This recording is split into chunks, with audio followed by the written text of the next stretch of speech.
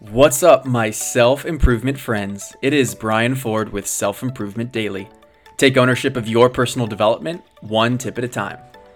When it comes down to it, all of us just want to be loved.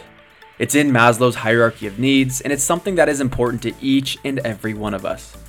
What's interesting is, when we think about love, we think about receiving, but we don't always think about giving. And the thing is, it is just as important. A perfect example of this is an event I went to a few months ago that recently became top of mind again. I've gotten into a workout group called November Project, and they're a very supportive and fun-loving group, so they hosted a cheering section at a 10K to root their friends on in the race. I decided to go and support. Why not? And I'm so glad I did.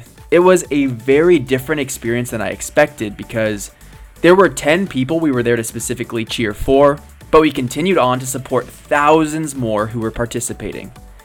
And since we were there, we poured our heart and soul out for each and every person that passed us. They were complete strangers, just rooting them on just because. It was powerful to look someone in the eye, say something encouraging, and see their response. You could see their spirit lift and mentality shift all because they felt supported. It was also powerful to serve someone while expecting absolutely nothing in return. The feeling of taking a complete position of service was really grounding. And that brings us back to the first point I made. When it comes to thinking about love, we default to receiving love and not really giving love. But what happens is, when you give love, it ends up serving you in the way that you feel validated by serving others. Give love for no reason. Wish someone a good day, give out a high five, shoot someone a smile.